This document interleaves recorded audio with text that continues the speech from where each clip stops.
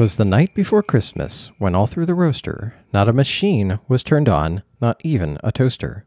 The bags they were filled of fresh beans with good care, in the hope to be enjoyed by coffee lovers everywhere.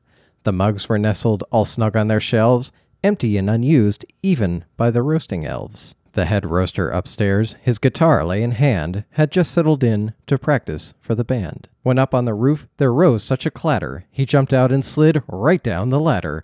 Away up the stairs he flew with a flash, tearing open doors he dropped all the hash. The street lamps and glow of the marina nearby shone all that could be seen above and in the sky. He turned around to see, to his amaze and delight, the roaster stack smoking, fresh coffee smell filling the night.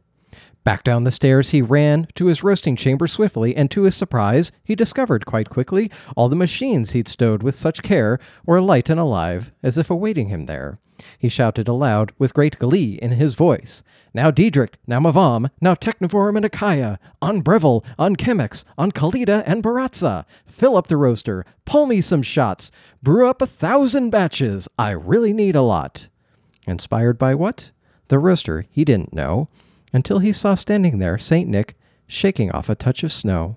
With a chuckle and a laugh, the old man's voice boomed. "Thank you, my friend. I knew I could count on your roasting prowess to help me out.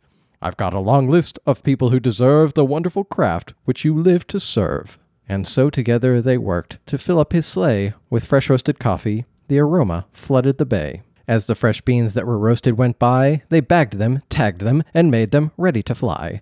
With the last bag stuffed to the brim was his sleigh, the roaster gave old St. Nick one espresso to say, "Thank you for sharing this craft with the world. It's my hope that all will deeply enjoy these gifts, made only possible by those who so often worked on to dusk, their tale forgotten. And by giving haste to these beans, you bring about the possibility of deep human connection throughout."